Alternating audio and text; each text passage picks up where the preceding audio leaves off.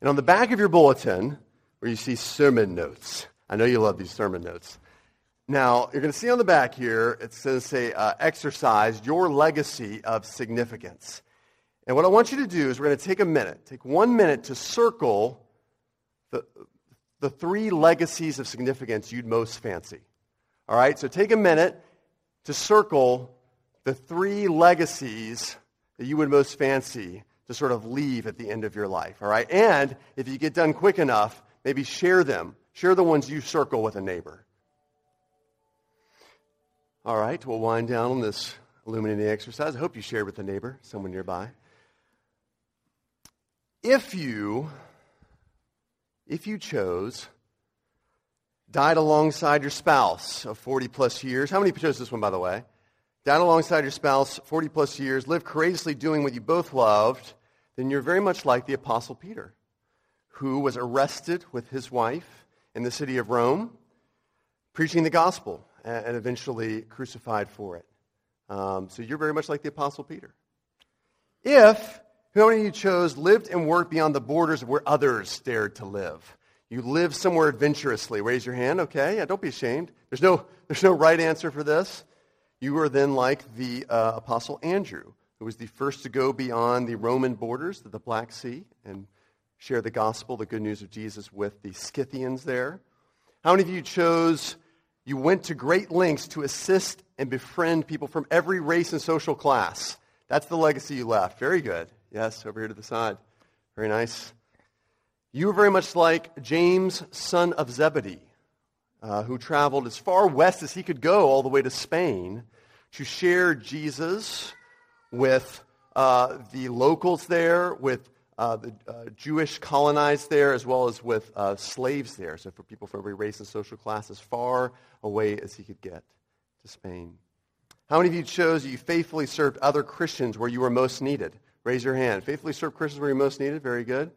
Okay, I see a couple there in the back. You were very much like James, son of Alphaeus, who went back to one of the largest Christian centers in the world, a missionary hub of Antioch. If you remember in Acts, this is where missionaries were kind of first sent out. And he went back to this big Christian hub to faithfully serve here when he was asked. How about most supportive during a friend's darkest hour? You were at your most supportive during your friend's darkest hour. Very good. I see a couple of you over here. Very nice. Now, you were like John, son of Zebedee, right? And this is biblical, right? The only apostle who was with Jesus at the crucifixion. When everyone else fled, John was there. He also took in Jesus' mother at her darkest hour, the death of her eldest son. He took her in his home at Ephesus. How many of you chose to raise a family to boldly live for Jesus? Okay, I see from you if you're here. Very good. I like that because your son is Ryan. That's very important, yes. Boldly live for Jesus. You're very much then like Philip. Yeah, very good. Philip, who was stopped in Caesarea for 20 years to, with his wife, raise 4 daughters who grew up actually to be prophetesses. They had the gift of prophecies. And so they actually boldly spoke about Jesus and his truth to others. And then when they were of age, they actually picked up and went east to the eastern part of Asia to be a missionary family, which is pretty neat as well. So, Philip, very good. How many of you learn many languages to extend the lives of as many people as possible? You like to learn languages? Any of you out there? Bartholomew communicated and translated the gospel into many languages. So you might extend the lives of many people, right? Eternal life. Very good. Willing to risk everything for the cause of a friend. Who's out there? Anyone? Yes, very good. I see that over there. That's very much like Thomas, right? Who in John 11 was the first apostle willing to go back to Jerusalem where death was imminent, where murder was imminent. And he says, Jesus, we're going to go there even to die with you. How about walking away from a life of grotesque wealth to use your talents for God? Anyone here? You live in Grand Cayman? Yeah, very few. Interesting, yes. Right, Matthew.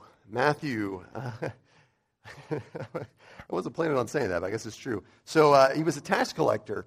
But he was later in his life, not only did he give that up to follow Jesus, later in his life known for his austere lifestyle, for his discipline and simplicity with which he lived his life.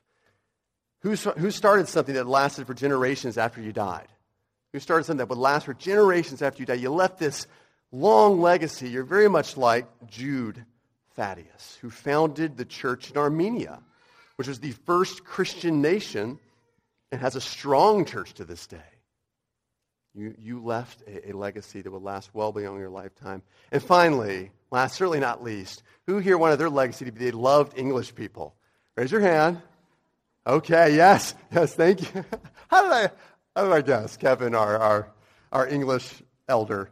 Now, some of you might be a little bit barmy that I chose that one. You might be a little cross with me and might want to have a row with me after the service due to the fact that I chose that. But you would be very much like Simon the Zealot, who was thought to be the first missionary to Britain. Very interesting. He loved English people, and then the English martyred him. So sad, yes. Typical. Oh, very good. Okay. Why I want to bring this out is the apostles, who we've been tracking throughout the Gospel of Mark here, they figured out how to exert influence, how to have significance. And they figured out that it was, as we see here in these examples, relationally. With people they never expected to influence, even like the English, right? And never expected. But it wasn't always this way with the apostles. Turn with me, if you would, to the Gospel of Mark, chapter 9. We're going to start in verse 30 and read through verse 37. Mark chapter 9, that's on page 721 if you want to use one of the Bibles. We have provided for you in these chair pockets or at the end of these aisles here on the side. Mark chapter 9, verses 30 through 37. We're going to see here two incidents that have altered how the disciples had been thinking up to this point about significance, their legacy, their influence in life. They would have to put their idea of significance to death, hence the cross of significance. Jesus and his apostles went on from there and passed through Galilee. And Jesus did not want anyone to know, for he was teaching his disciples, saying to them, "The Son of Man is going to be delivered into the hands of men, and they will kill him. And when he is killed, after 3 days, he will rise." But they did not understand the saying, and they were afraid to ask him. And they came to Capernaum, where he was in the house. When he was in the house, he asked them, "What were you discussing on the way?" But they kept silent, for on the way they had argued with one another about who was the greatest.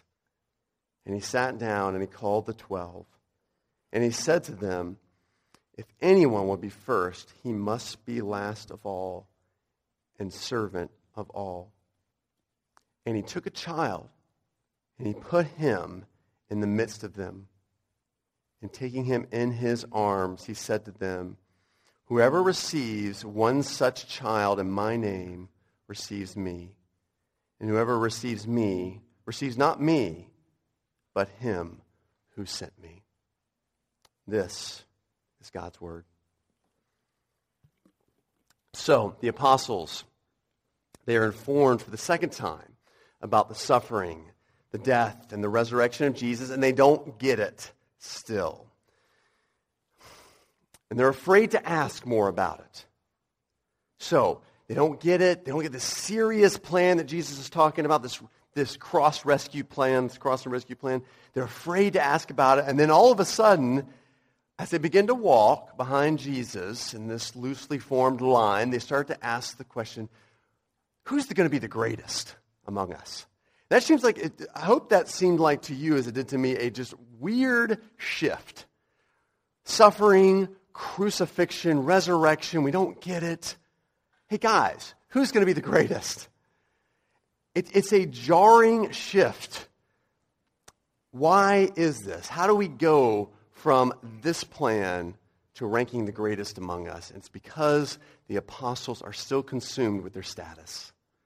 As we saw last week, for the apostles, what's most precious to them at this point is being one of Jesus' 12. Not necessarily being with Jesus per se, a relationship with Jesus per se, but being one of the in crowd, the 12.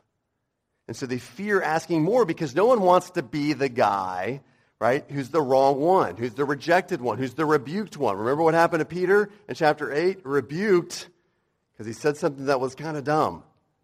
We don't want to be that guy. We like our status as one of the 12. So the 12 don't get it, but they get it enough to know this plan is how Jesus is going to take his rightful place as king of the universe and of our lives. So now the question is, where will we rank? Where are we going to rank behind him? Because status is so important as one of the 12, where are we going to rank 1 through 12? Some of you guys have enjoyed the NFL draft this week. Not too dissimilar. Where will we be? Where will we go? Doesn't always stay that way, though, does it? They go from ranking themselves to nearly every apostle loving humbly, influencing many, and then dying for the Jesus they believed in. So what changed there? Ranking each other to giving their lives for Jesus Christ.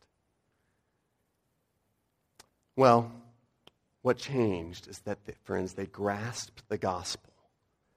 They would, we don't see it here, but they would grasp the good news about Jesus that we just read, that the Son of Man was delivered into the hands of men, and then they killed him.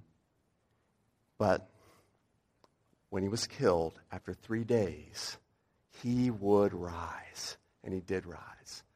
This is the gospel that they grasped, and that changed everything for them, blew their mind about how to have significance and influence and impact and a legacy in this life.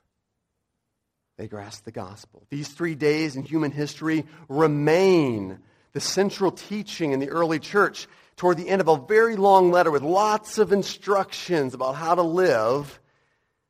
The Apostle Paul says to the church in Corinth, "For I delivered to you as of first importance what I also received, that Christ died for our sins in accordance with the Scriptures, that he was buried, and that he was raised on the third day in accordance with the Scriptures." 1 Corinthians 15, 3 and 4. In other words, he received the teaching about Jesus' death and resurrection as first importance to him, the number one thing. And then he passed it on as first importance. But first importance for what? This death, this burial, this resurrection. Why is it so important? First importance for what? For everything. For everything. Not only the rescue from eternal condemnation to eternal life, though certainly that, and most importantly that, but not just that, but for all of life, for decision-making in life, for societal upbuilding and justice in life. My friend Reinhold and I were talking about this the other day, that if societies are going to change, there has to be suffering on the part of individuals. There has to be a death on the part of individuals to say, I give up this preference in life to serve my brother who has no ability to choose preferences, right? To believe that life will come out of that. See, the gospel impacts all of our lives. Decision-making, societal upbuilding, and justice. But certainly relational impact and relational influence as well. And so we see it's of first importance to Jesus. This is why Jesus did not want anyone to know he was passing through Galilee, because it was of first importance to instruct the 12, to imprint upon the 12 this gospel message, this plan. He needed them to get it, to have it absorbed into all of their life. In fact, Luke's version of this second prediction of his cross and rescue plan in Luke 9:44 puts it so vividly. Jesus says, let these words sink into your ears. Don't you love that? Let these words sink into your ears, that the Son of Man is going to be delivered into the hands of men, buried, then he'll rise again after 3 days. Jesus is saying, let the gospel sink into your ears, and it might be embedded into every capillary, every vein, every part of your life, including relationships. And that's our message in a nutshell this morning. Grasp the gospel, and you gain significance. When you grasp the gospel more and more in your life, and it gets in here, the more you will gain significance and impact and influence in the lives of others. So we're going to look at two things just this morning. One, to grasp the pattern of the gospel to gain relational significance. And then secondly, grasp the power of the gospel to secure significance. So first the pattern, then the power of the gospel. Okay, so first, grasp the pattern of the gospel, as we see Jesus lay out here, to gain significance with others and relationships. I'm just going to walk us through the pattern as Jesus himself lays it out. So first he starts with, the Son of Man is going to be delivered. This is known to people who like New Testament grammar. Raise your hand if you're out there. New Testament grammar, whoop, whoop. As the divine passive. And that's kind of self-explanatory. To passive, to receive. The Father is orchestrating a plan over which the Son gets no say. Gets no consultation, is permitted, no preferences. And Jesus just passively submits to a plan not his. Son of Man is going to be delivered. But from this plan, he will exert the deepest and widest relational significance ever known in human history. Jesus immediately relates this passive plan to disciples like us. And so he took a child and put a child in the midst of them. It says in verse 36. So the question for us is, who has Jesus put in my midst? You're with other adults, some good friends, maybe on the beach. You're with some prospective Christians you really want to share the good news with, or maybe you're just reunited with family you haven't seen in a while, and children walk into the conversation. What's going to happen? What's your first response? Ignore them, right? We love kids. This doesn't mean we don't love children, but the children walk in, you're having a good conversation, you're gabbing it up, right? Kids, we ignore. Unless, of course, they're well-behaved, number one. Well-behaved, a.k.a. they're young girls, right? They're little girls, because little girls are compliant for the most part, all right? They're eager to please all the adults around them, as the many smogs in the church here know. I just learned about this word smog, which is smug mother of girls. Because mothers of girls know that their little girls they're so obedient, they have tea, they ask you how you're doing, sort of thing, right? Now that's going to be that's an ominous problem for later, when they behave out of an eagerness to please and out of compliancy, because legalism becomes very prominent for older girls wanting to please out of duty.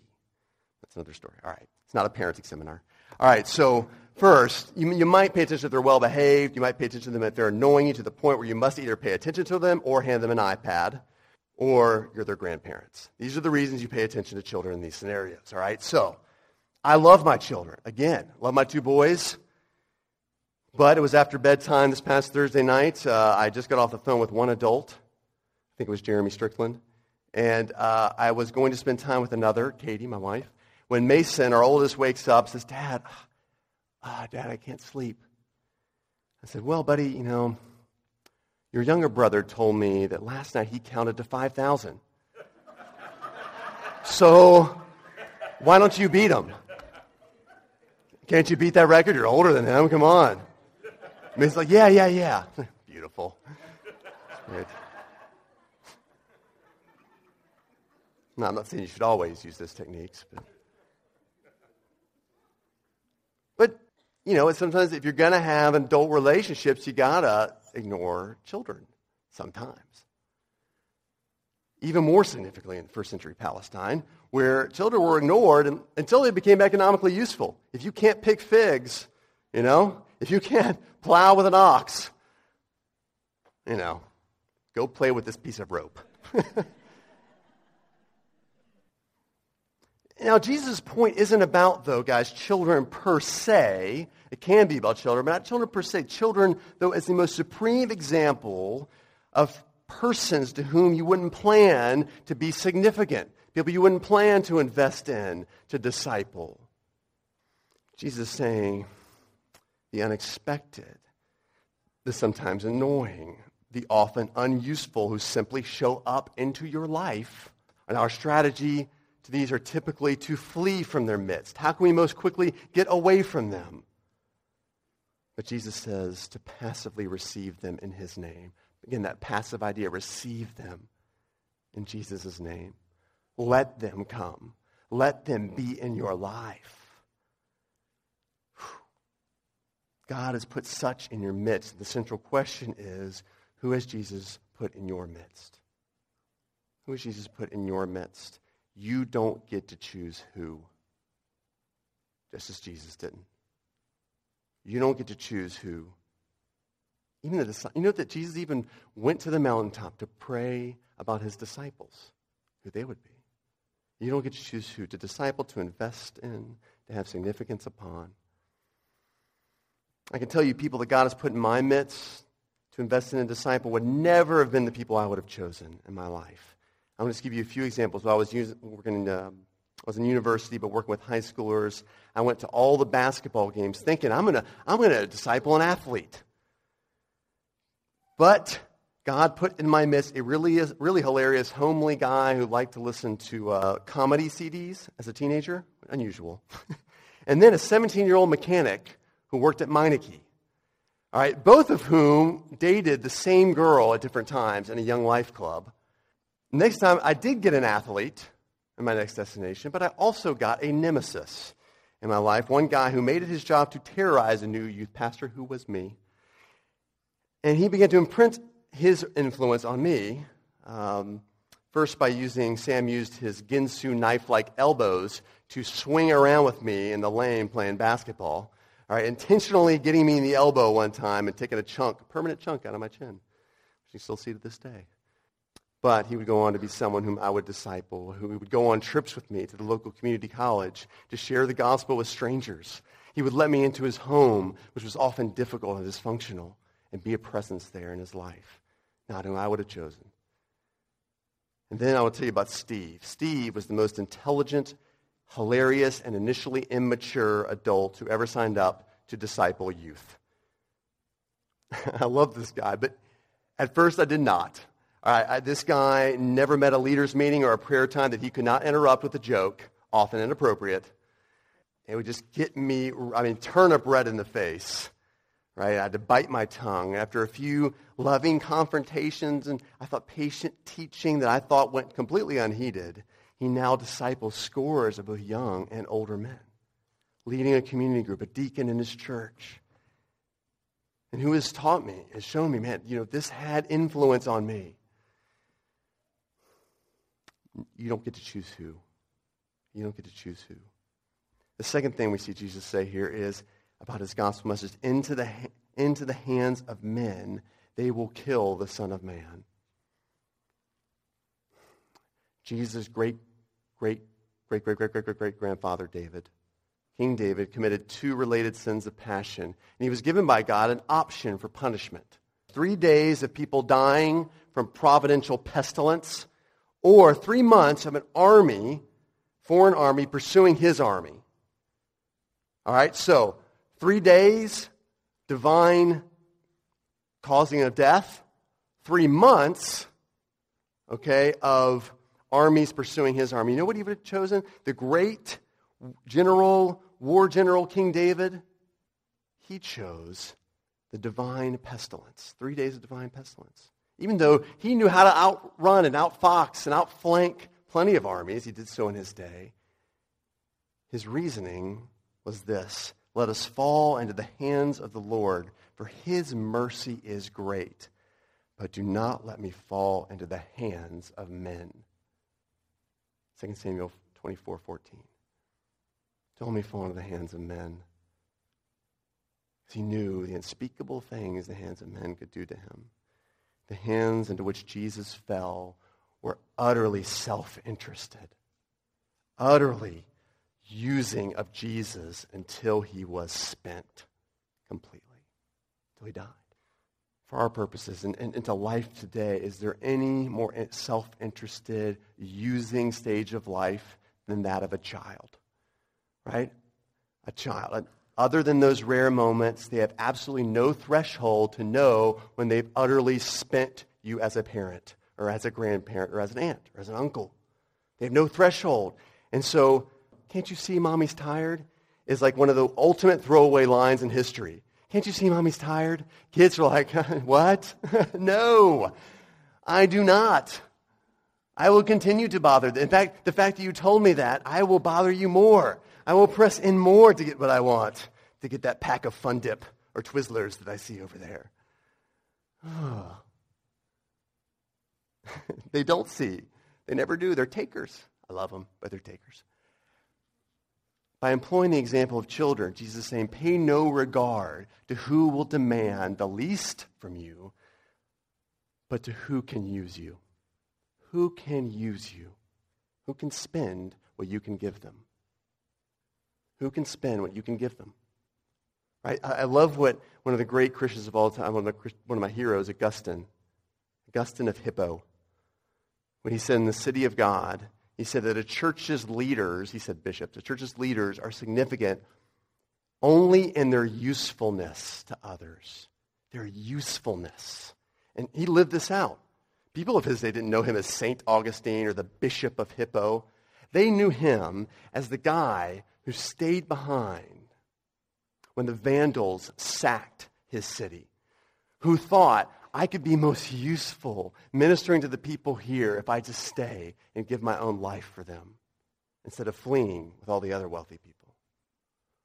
The central question here is, how might I be most useful to the one who wishes to use me? To the one who has use for me? How can I be useful? It doesn't always look the same. You might help a person learn how to deal with conflict in their life. You might help a person learn how to self-sacrificially lead and love their wife, to honor, respect their husband, right? It might be to help pray through and make good choices, just to learn how to be sociable with other people. There's some people that just need social skills. To make a budget, to be hospitable, to learn how to be hospitable, make others comfortable. I know someone who's helps people cut flowers and arrange flowers to make their home feel more hospitable for others. How to pray. Help teach someone how to understand and apply God's word. It might look different for different people. How can I be most useful? For my friend Sam, he went on to use his gift of exhortation to mentor other young men who have absent fathers. Other young men who had absent fathers. God brought such into his midst, and he mentored them. For my friend Steve, he helped mentor men on ideas how to continue to date their wives even after they're married, to love them well, and how to financially plan for the future. He was good at both, so he helped people in that way. When Jesus said, anyone wanting to be first must be the servant of all, he was using a very ordinary word here, servanthood. Very ordinary word to refer to those who wait on tables. Those who wait tables. Like a waiter, don't be afraid to ask the question to one whom Jesus brings in your midst, how can I be of service to you? How can I be of service to you? Okay, the next thing Jesus says here, after 3 days, the Son of Man will rise from the dead. Jesus gave all of himself to his Father's plan. To the ones in his midst who killed him, he gave himself because he trusted in his Father's redemptive and life-giving power and plan to raise him from death. He just totally trusted that out of death, the Father can bring life. The eternally existing Son, dead, had to completely trust the Father to bring life. So at this point, when we talk about people who might use us, who might be more using people we might not expect in our midst, you'd hope I mentioned things like boundaries, right? Things like limits in response to your not your choice users who God brings in your midst. But Jesus' hope lied in neither of those things, but in God's power to bring life from death. That's what Jesus hoped in. That's what Jesus trusted in. Life from death. Not boundaries, not limits. Not, I don't really like this person. I want to be with this person. I'm going to strategize my life in a different way. No. Central question is, am I trusting in any other exit strategy other than Jesus' exit strategy? Life from death. We have our own strategy to get out of certain relationships. You know the ones I'm talking about. The ones that this person keeps coming across in your life, and when you just want to get out. Jesus' strategy was give yourself. Give yourself. And I will provide the life. If you notice in the New Testament letters, the Apostle Paul will make these little passing comments that he's committed to trusting in Jesus' strategy. So for instance, Romans 8:36, he says, as it's written, for your sake we were being killed all the day long. 2 Corinthians 4:12, death is at work in us, but life is at work in you. You see that? I'm willing to give of myself so that you might have life. When you give yourself over to the person Jesus brings in your midst, there's no guarantee of a thank you. There's no promise of your spouse or your pastor recognize what you're doing in terms of being self-sacrificial. There's only the promise from Jesus. When there's a genuine spending of life for the sake of the gospel, life will rise. Life will rise. Provision of the most unusual kind. The warmth maybe of his nearness. It might be a friendship you didn't expect that comes along to support you in this relationship. It might be the greatest and ultimate life, the salvation of the person whom you're investing in, who you're giving yourself to. Now, what happens when we climb back, though, onto the throne of our own hearts, to the default of putting ourselves and our own needs number one? What happens when we begin to whine, hey, who's investing in me? Huh? When we begin to show favoritism and ignoring those who Jesus has clearly brought in our midst, what do we do then? Notice, if you will, Jesus overhears his pupils, his apostles who walk in a loose line behind him, but he waits until they're rested and alone in the familiar Capernaum home of Simon Peter before he confronts them. He doesn't humiliate them along the road or call them out in the moment. He waits to privately confront them. He does, right? What were you talking about? And their silence is deafening. They know, ooh, we put ourselves number one. You ever recognize that Jesus has a way of humbling us without humiliating us? Exalting us without flattering us?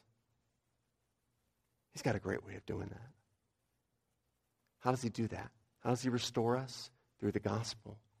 Through the gospel. Which leads to the second and shorter point here. We have to grasp the power of the gospel to secure significance. You know, this past week, when I first read here of Jesus' second prediction of his cross and rescue plan, I wrote in my journal, I'm the child who whines. I'm the child who whines when he sees others get the better toy.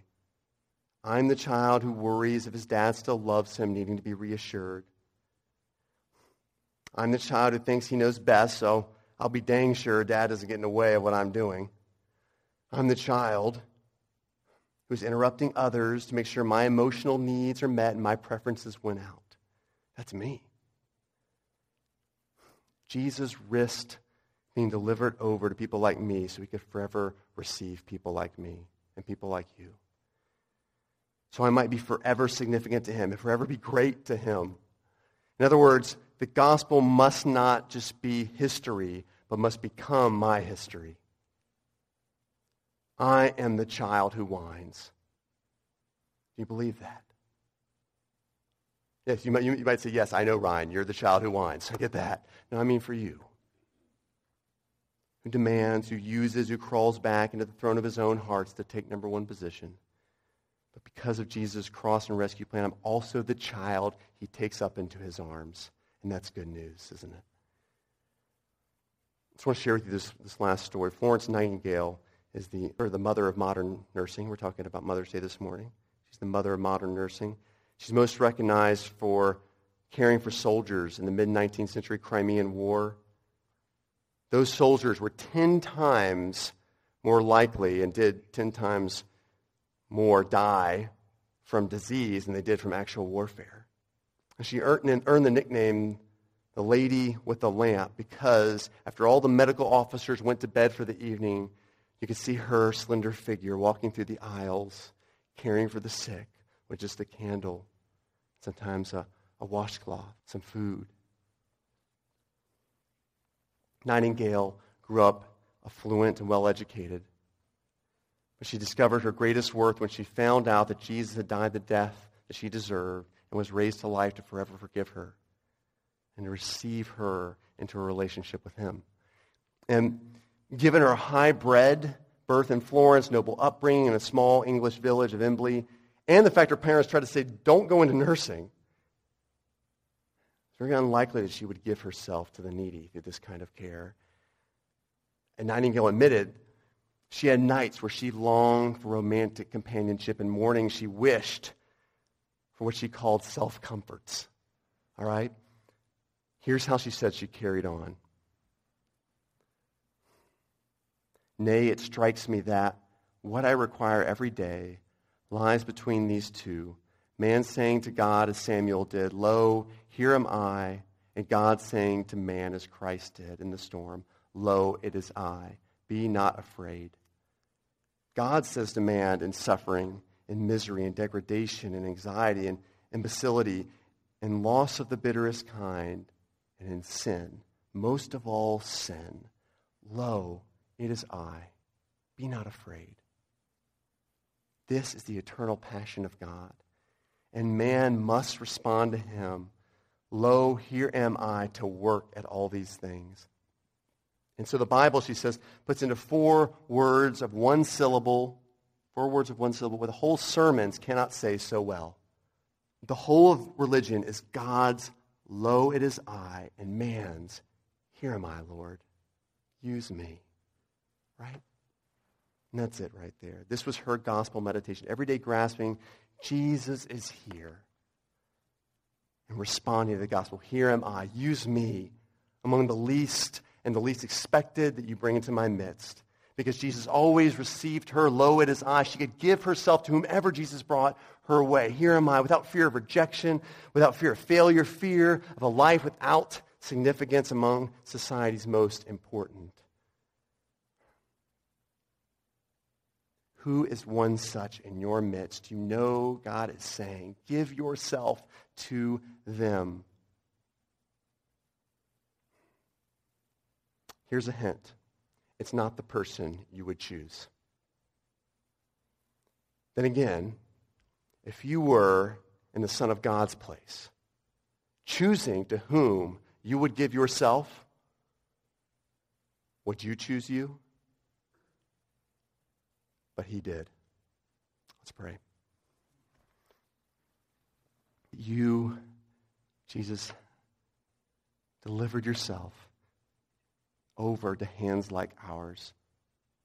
Hands that gripe, that whine, that insist on being first, that use you, that take advantage of you and the gifts you've given us, that even use others. And yet you gave yourself to such like us, children. You trusted yourself to the Father that he would raise up your life.